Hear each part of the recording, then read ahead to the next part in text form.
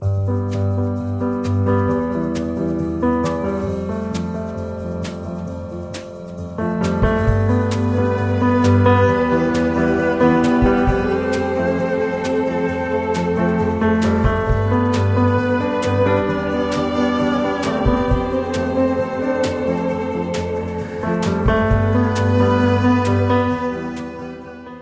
my friends who listen to Future Primitive.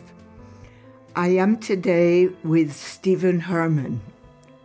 Stephen Herman's writing is recognized nationally and internationally. He has published over 30 papers and 2 books, meaning 3 books or 4 books. I'll ask him about it when I finish this intro. William Everson, The Shaman's Call, Walt Whitman, Shamanism, Spiritual Democracy, and the World Soul. He has taught on the subjects of Whitman and Melville at the C.G. Jung Institute of San Francisco, Chicago, and Zurich, as well as the Washington Friends of Walt Whitman, UC Berkeley, and UC Santa Cruz. Herman's expertise in Jungian literary criticism makes him one of the seminal thinkers in the international field and foremost authority on Whitman and Melville in post-Jungian studies. Herman, a poet and Jungian psychotherapist, has a clinical practice in Oakland, California. Welcome, Stephen. Please tell us about your books. Thank you, Joanna. It's a pleasure to be speaking about my books. I first published my book on William Everson in 2009, and it was a collection of conversations that I had with a California poet from Santa Cruz. I worked at UC Santa Cruz as Bill Everson's teaching assistant in a course called Birth of a Poet, which he taught after he left the Dominican order, the Dominican Priory here in Oakland, California, where he served for 18 years as a lay monk. He left the order to marry and become a father and began teaching courses for 10 years at UC Santa Cruz, and I had the very good fortune to have been his teaching assistant for 5 quarters there. And my function there, my role was to teach the theories of dream interpretation as taught by Carl Jung. And the subject of the course, the goal was to try and confirm your vocation through your dream life. So the conversations have much to do with this subject of a calling, a vocation from the inner voice of the self. And I mean that in a big S way, the self in a transpersonal way, as taught in Vedanta or in Christian mysticism, where they speak of the Christ with a capital C, or in Sufism of the beloved. It's that idea that within us there is this archetype of order. Jung called it the self, using a term from the Hindu Vedas. And Everson had been a student of Victor White, who was a good friend of Carl Jung's in the religious order, and he had some spiritual counseling from Victor White in the order, and so I had some spiritual counseling of my own from Everson, and he confirmed my vocation in my dream life to be a Jungian analyst, which I've just become December 15th of this year, 2018, actually last year now. Mm-hmm. So in a way, it's been a long journey, and it's almost 40 years of reading and teaching Jung, and also the subject of the conversations was shamanism in American poetry, because Everson was a poet, and he had read Whitman, and he had read Robinson Jeffers, and was actually a follower of Jeffers. Jeffers was his master, Jeffers being the great California poet here who lived in Carmel. And Everson, when he left the order, took off his religious regalia as a Christian Dominican monk and sought a new dress to put on. And what he put on was the indigenous outfit of a latter-day shaman, you could say. He got a buckskin vest and bear claw necklace and really assumed the form of a Western poet shaman, as I call him in my book, and as he called himself. So I look at the American poets in my work as poet shamans, mainly Walt Whitman, Herman Melville, and Emily Dickinson. But that's where it all started, Joanna, in my work with William Everson down at UC Santa Cruz. There's a theme that, one of the themes that touches me in your book is that you speak of Whitman as being in love with America.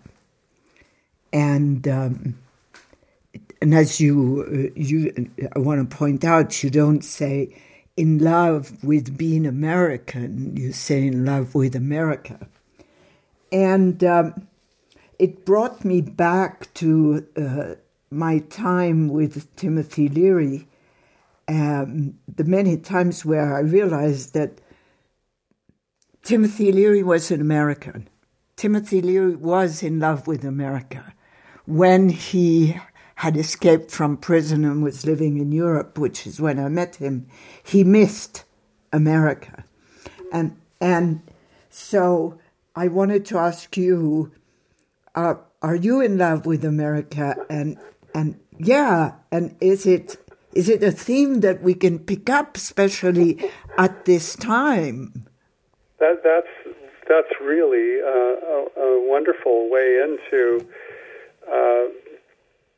looking at Whitman as being in love with America. Whitman was in love with America. Whitman felt he was America. He said he was large and contained multitudes. Whitman, you could say, was the voice of America speaking. He didn't identify with being an American. That's a good point, because his identity was really more transnational, like Timothy Leary in Europe, as you're saying. I think what he was in love with was the earth, right, with the soil of America, with the people, the American people, and democracy as in its third highest evolution from political and economic democracy to this religious or spiritual democracy. He really believed in the spirit of America to evolve itself over time. And of course, he was so far ahead of his times that we're just beginning to see really where the future of America may lie. And maybe you could say more about Timothy Leary. I think that's a very interesting connection because of his historical place in America in the 60s. Yes, I would love to do that. However, at this instant, I'd like to walk with you a little deeper in this, because something that occurred to me while I was reading your book, Spiritual Democracy, was the maturing of America and Americans is completely intertwined with religion. Yes. And this moment is so crucial.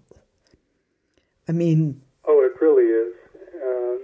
I don't even know how to formulate the question, but I thought it was something I could come to you with, because... Well, perhaps I can offer a way into this walk we're taking now in the woods, and that's to bring in William James, because It was really William James who, for the first time in modern psychology, formed a concept for spiritual democracy through what he called the variety of religious experiences.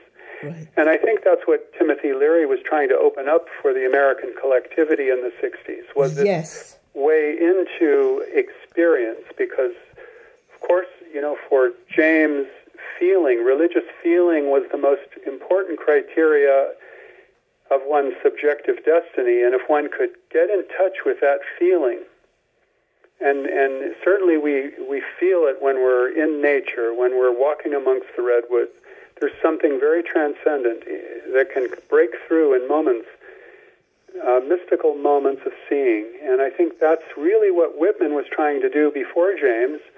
And, of course, James's godfather was Ralph Waldo Emerson, who was also Whitman's master. So this Emersonian transcendentalism got into Whitman, got into his soul, and I think it was that spirit of America that he identified with the most, was that movement towards a transcendent religious experience that he wanted to convey to the American people through the majesty of his voice. And James picks this up, of course, and really runs with it for modern psychology. Mm-hmm. And then, you get Aldous Huxley, who wrote The Doors of Perception, and based on a poem by William Blake, and then you get this whole opening in the 70s, 60s and 70s of this really what became a New Age movement, although that's not the direction James and Jung had in mind for it. Yeah. Because the danger is to do a spiritual bypass of what Jung called the shadow. Yes. And that's what James cautioned about. That's what Herman Melville had cautioned about in his writings, particularly Moby Dick and his earlier novels. So that that's what comes to mind, Joanna, when you mention that. And when you say that, you deepen my understanding. I often say a certain amount of my first LSD experiences were horrendous. I mean, they were really, really frightening and dark. And I say those experiences helped me as much as any ecstatic experience. Mm-hmm. So we're talking here about the shadow, about the darkness. Mm-hmm. And I think one of the problems of the time was that we had not arrived at a place where we could begin to take within ourselves that this darkness is true and necessary. Mm-hmm. And so there was no support for that. Mm-hmm. Mm-hmm. Yes, and William James has a whole chapter on this called The Religion of Healthy-Mindedness in the Varieties of Religious Experience, where he says that the systematic cultivation of this attitude of healthy-mindedness excludes a vision of evil. Mm-hmm. And of course, Jung, when he read this book, he met William James in 1909, but later wrote about varieties in several of his works. And that idea, I think, permeates all of Carl Jung's work, the importance of acknowledging the shadow and evil, and in what we're doing to the environment, the destruction. Yes. And if we don't pay attention, if we don't can't acknowledge our own shadow, he cautioned that the world itself could, humanity, civilization could destroy itself. Yes. With weapons of mass destruction. Crucified on its own cross. Yes, that's a very important metaphor, and it appears in Jung's writings. He says that if we don't each take up our own individual cross and allow ourselves to be crucified on it, then we're in trouble.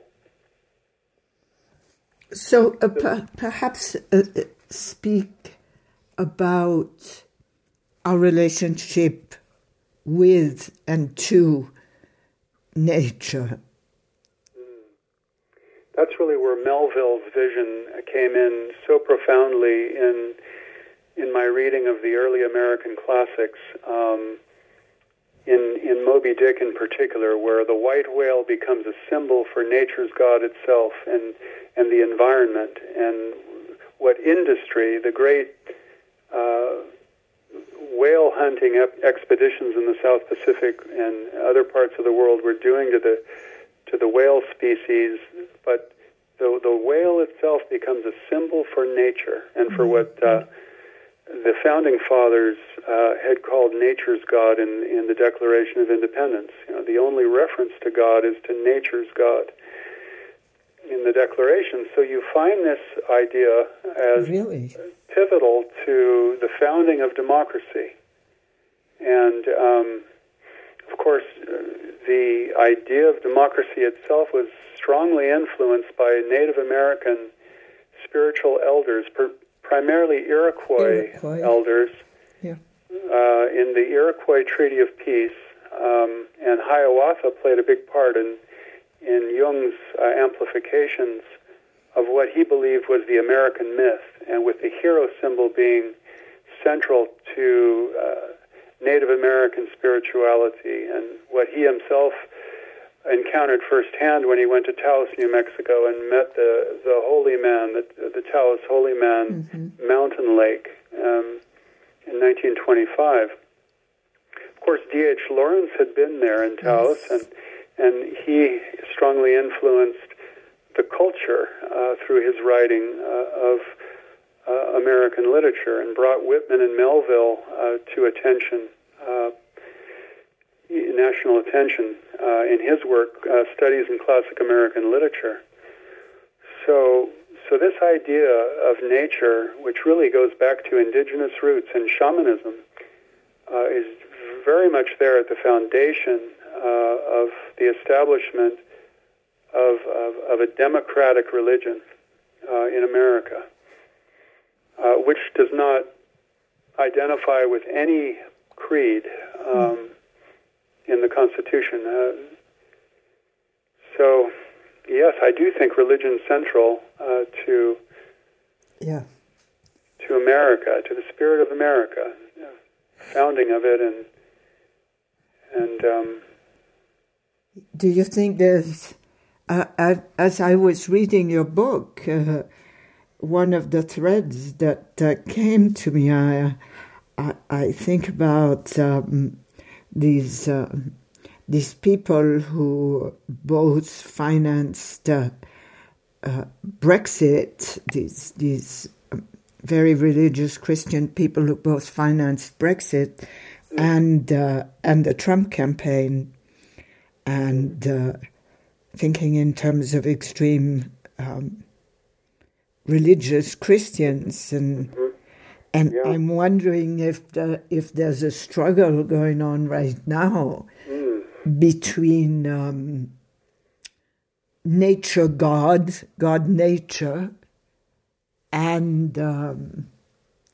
this dogma, this religious dogma.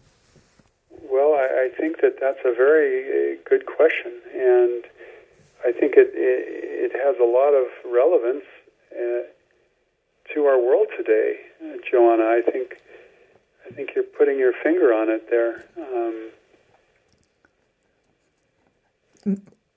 I just this you describe spiritual democracy as pretty much being in communion. I don't want to sound woo-woo, really in communion with what we are part of that also surrounds us and what's inside of us. Yeah. And so I'm wondering if right now there is there is a battle going on. Mm-hmm. Just like, I didn't read the American classics because I was going to say I woke up in Europe. Mm-hmm. I went to school in Europe, in France, I mean. In France? Yes. So I'm not versed. Moby Dick, which I'm sure everybody who listens has, sounds very, very interesting. Mm-hmm. And probably can be contained in my asking you, what do you think the myth of America is right now? Well, I think that's a difficult question to answer because it's unclear whether there is a myth. There are many competing myths. I think that's what you are getting at. Uh-huh. And we are in the midst of a horrible battle of the hegemony of different myths that are competing for domination in the American psyche and in American politics. And as Whitman pointed out, there are three levels of democracy. There is the economic level, which appears to be very dominant in our American psyche right now, and with Trump leading the nation with his propaganda, and then we have the political dimension, which is the second level of democracy, and then following that is the third, the spiritual, religious or spiritual. So I do think there's competing myths, and I think that it's unclear what the future holds. I'm optimistic. Mm-hmm. My book is optimistic, and yet at the same time, I'm not overly optimistic because of the fact that pessimism has to be held in equal balance. We're having a separation from nature and the animal world right now, and the current efforts to revive the ecological base of our existence is one of the competing trends right now that we see in the whole ecological movement. We're having a radical shift from a top-down patriarchal myth that's been dominating our world towards a more horizontal and feminine, earth-based wisdom, of interdependence. And so I think there we have a real shift happening, and we see this more in politics now as women are entering more and more into the dialogue about the future of America. But the religious movement is clearly tending away from fundamentalism and creedal theology towards what I call a more unifying spiritual democracy amongst the liberals, amongst the progressive, liberal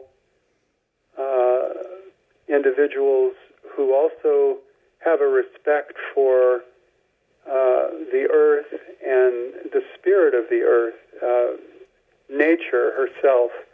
And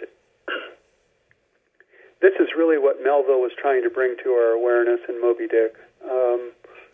That if we don't put a stop to the patriarchal tendency towards dictatorship, which Ahab represents in the novel, then the whole ship of America could go down. And yet, the sign of hope is Ishmael. The narrator survives. He survives on the coffin of his friend, who happens to be a Polynesian whale hunter, a bosom friend. Whom he married.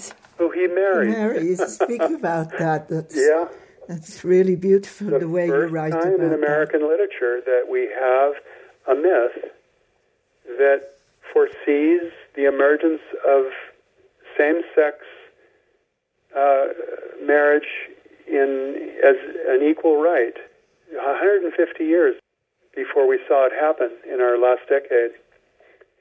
across the whole United States. So here's Melville foreseeing something in the American future because of his great visionary gift as a seer. This is really one of the gifts of a shaman, that a shaman sees into the future possibilities.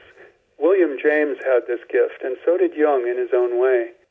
And so did Swami Vivekananda, who played such a big role in helping William James define his own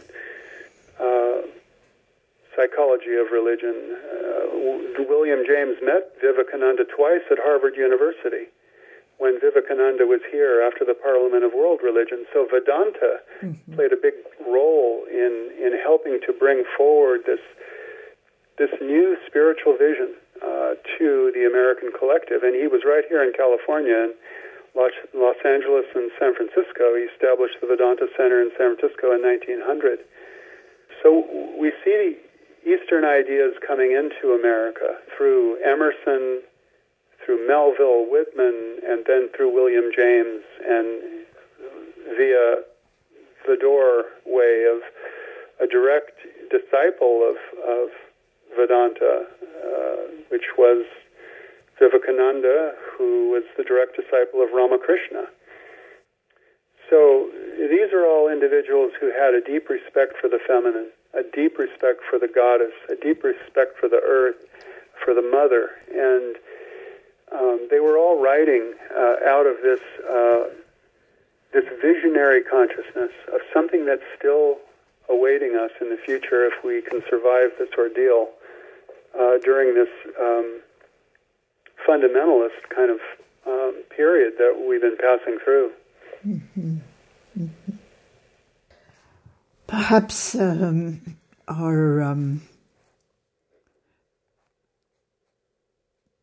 the marriage of body and spirit may have a lot to do with that, and a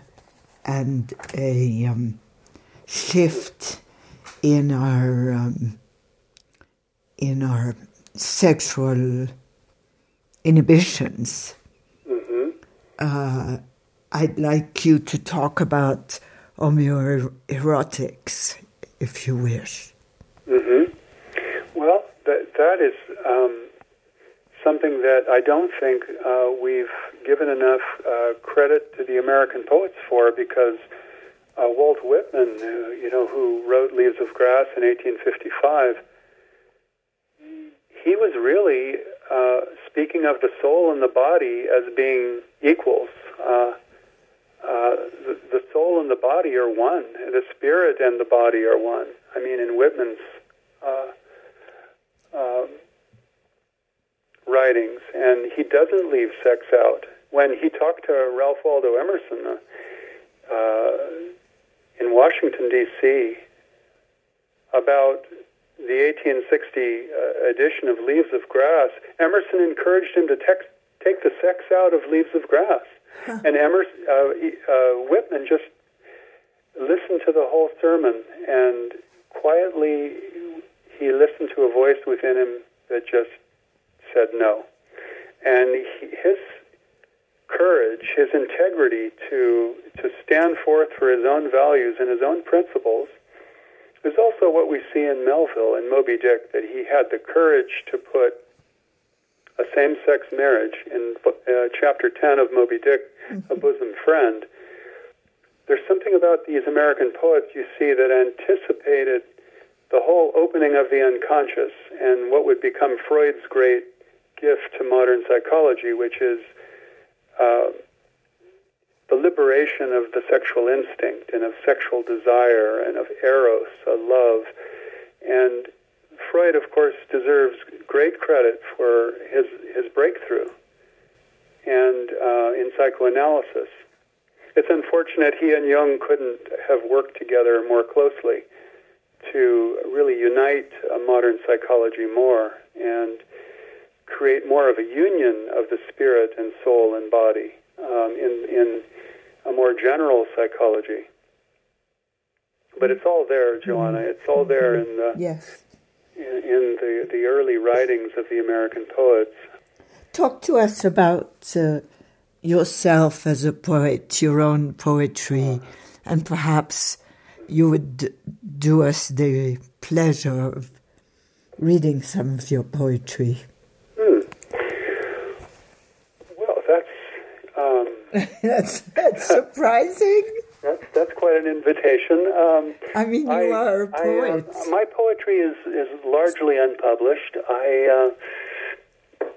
I love to write poetry. I have been writing poetry prolifically since my work under William Everson. Most of it's in journals.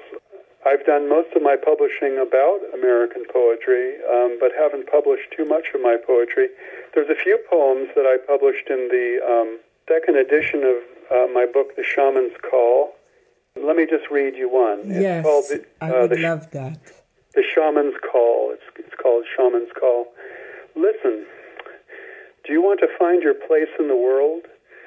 As a thinker, poet, and writer, do you want to experience the immortality of the earth, the stars, and the sun? Do you want to feel yourself vital, alive, and whole? Then follow the shaman's call. Give up your attachment to the ego. Give back the mantle bequeathed to you in dream. Give it back to the old, great man-woman, the shaman within who lent it to you. Surrender, subordinate yourself to the archetype. Respond, answer. That's one poem. Mm-hmm.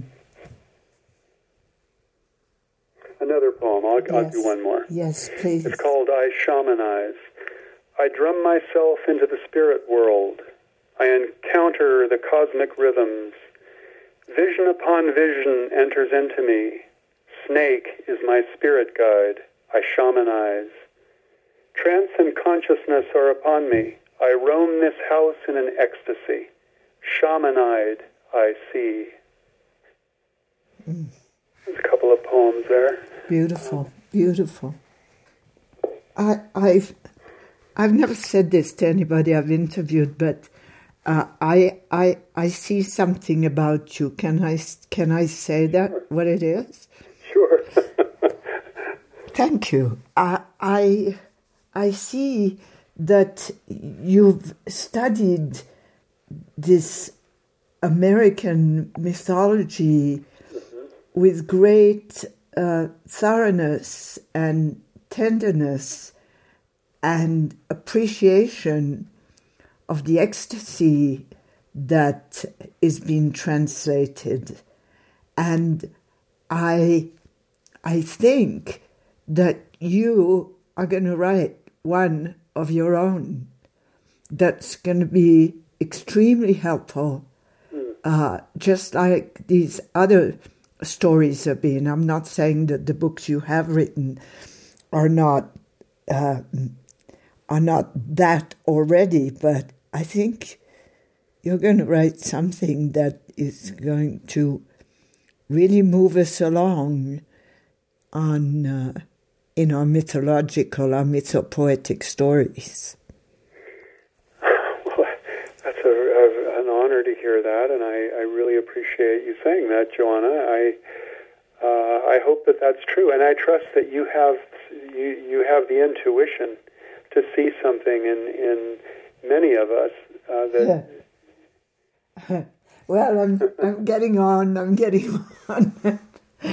and well, clearly you've developed some very high functions in yourself, and given all your experiences in life. Yeah, just reading this particular book, I sense a love of America that is so needed right now. Yes, and that's probably why I felt so moved and called to write these books at this time in history. It really was sparked by a number of outer events, beginning with the war in Afghanistan and Iraq, and then a very sad and tragic story there with the the hundreds of thousands of Iraqis who were killed, and during the Bush administration, and then seeing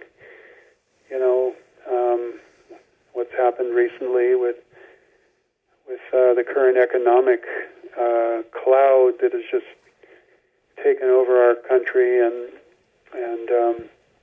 the fundamentalism. But the ray of hope was during the Arab Spring, when I was giving a talk at the International House at UC Berkeley on Walt Whitman's vision of spiritual democracy. And I just, on national television that morning before the talk, I witnessed the dancing and celebration in the streets, and it was just liberating. It was I felt some kind of lifting, a lightness of spirit, that something was happening in the collective psyche. That of course we saw what happened afterwards, and the return of oppressive regimes, but it certainly evoked the hope that America, democracy,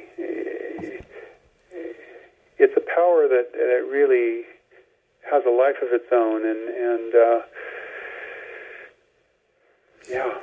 the battle's not over yet.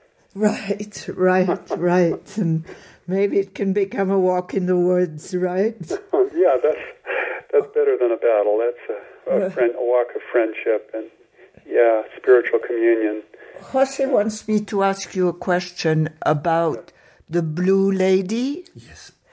Oh, the Blue Lady. You mean the dream of the the spiral galaxy woman that I dreamt about while I was in the middle of beginning to conceive of this work. Well, that really came to me as I was waiting for the books by Alexander von Humboldt to arrive at my door, the Cosmos, which so influenced Emerson, which so influenced Whitman and Melville and Dickinson, that great German naturalist and geologist who did so much to bring an awareness of spiritual democracy to America, really in his own right. And here I had this dream of this woman who was sitting across from me in a chair, and I was looking at her, and she had the body of a woman, but this her whole head and her eyes and everything, it was a spiral galaxy, and a blue kind of radiance was emanating from this presence, and it really, I felt like the cosmos was speaking to me in silence as I gazed at her. I think that kind of a vision is what influences people when we are in nature, when we're walking in nature. If we open ourselves up to the voices in the woods, sometimes these experiences happen to us. And oftentimes they have something to do with our personal destiny. Beautiful. Maybe you'll paint her. If I was William Blake, I think I could do it. I may give it a shot, Joanna, but I... Talk to us about dreams. You are an expert. Well, I've learned a lot from Jung, and I learned a lot from my teacher, William Everson, about vocational dreams. And that certainly was one of those vocational dreams that come to us at key moments in time. And where they come from is a mystery, why they come. But when they do, we really need to try and understand them. And that's really where Jung came in. He was the great dream interpreter of the 21st century. Do you want to, juicy chapters, but do you want to speak about the 10 ways to practice spiritual democracy? I think that's an important way to make it personal for listeners and readers of my book, because we all want ways to try and bring this into our own personal experience, to find peace within ourselves. One is to follow your conscience. Conscience being that small inner voice within that speaks to us. 2 is immerse ourselves in nature, as you're saying. Let's go for a walk in the woods. Mm-hmm. Practice vocalism is number 3. Vocalism is what Walt Whitman spoke of as the divine power to speak words, which is latent within all of us. We just have to find techniques and methods to tap into it, and we can all do that in our own ways. 4 is watch your dreams. Jung believed that intuition and dream work is the way in. He really gave us that message in his writings. 5 is practice tolerance towards all other religions, other than our own personal creed, and certainly that is an antidote to fundamentalism. Be mindful of judgments. This is basically mindfulness practice that has to do with, being mindful of our own shadow. And we can all practice that in our own ways. Beware of projections. That's basic Hindu teaching, yogic principles. Maya is the spinstress of illusion. When we withdraw our projections, we realize the self within, the Atman. Consider a change in cultural attitudes. Joseph Henderson developed this concept of 5 basic cultural attitudes: the social, the aesthetic, the religious, and the philosophical. In addition to those 4, he added a 5th. He called it the psychological. So we can consider a shift in any of those cultural attitudes within ourselves. In my book, I add 5 more to the mix. Number 9 is speak up. So often we lack the courage to speak up for our truest and deepest values. Oftentimes, because of our upbringing, our voice is not encouraged. We're silenced by elders, and mentors sometimes can help free that up, and reading a great spiritual text can do that. Recently I've been reading Swami Vivekananda's complete works, and that's an example of somebody who didn't hold his voice down at all. Introduce others to spiritual democracy, that's number 10. And by that I mean bring in playfulness, creativity, laughter into our experience. Yes. Yeah. And you were talking about that earlier, Joanna. So, playfulness. Playfulness. Not Maybe playfulness is what's so needed in this American culture. Yes, it really is. And, we need to play and to remember the child in us. Absolutely. Who's eternally at play, and that's the archetype of the child within. And that's really where, to get back to your question, where I can say that I share that value you referred to in Whitman about being in love with America, because I was born in Carmel, California, so I really fell in love with California, with the Pacific. And totally beautiful. Oh, it was amazing, stunning. So, well, it's been a delight with you. Yes, it's been a delight. Thank you so much. And I understand that you are willing to return to play with us. I would love to. I feel honored, and I look forward to our next session of play together. Okay, terrific. Thanks. Okay, thank you.